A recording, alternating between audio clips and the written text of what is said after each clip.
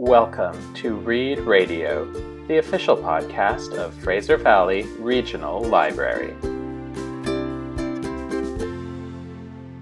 Hi, I'm Laurel, and I'm going to tell you about a book called The Kaiju Preservation Society by John Scalzi. I've read quite a few of his books, but this is one of my favorites. In an author's note at the end of the book, he likens it to a light and catchy pop song. So, if you're looking for something fun, this might be the book for you.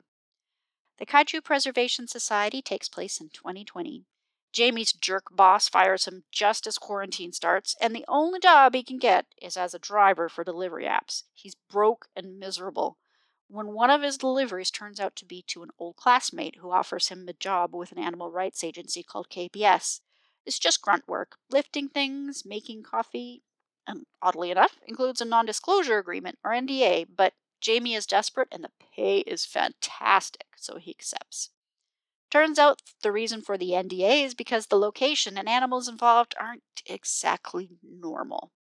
KPS stands for Kaiju Preservation Society, and Jamie's new job is on an alternate Earth.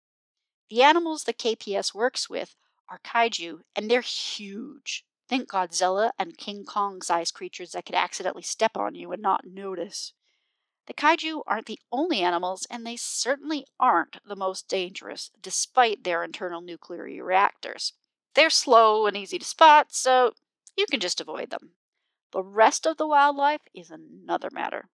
Kaiju have parasites that are dog-sized, fast, and think humans look delicious.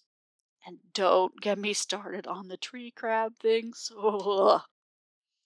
But if kaiju aren't even on our Earth, why bother protecting them? And what do they need protecting from? Well, occasionally they accidentally wander over into our Earth, which generally ends badly for both us and them. And the alternate Earth has to be kept secret lest someone get the bright idea to eliminate the kaiju and exploit the alternate Earth. Kaiju go nuclear when they die. Literally.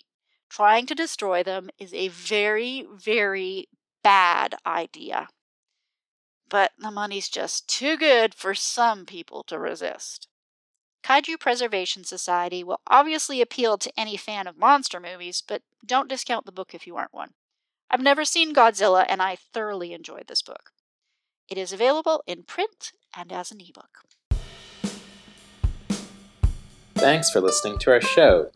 Remember, the library is always open. Check out the Digital Content tab on our website to access ebooks, audiobooks, online learning, streaming video, and some fun stuff for kids. Find all this and more at ferl.ca.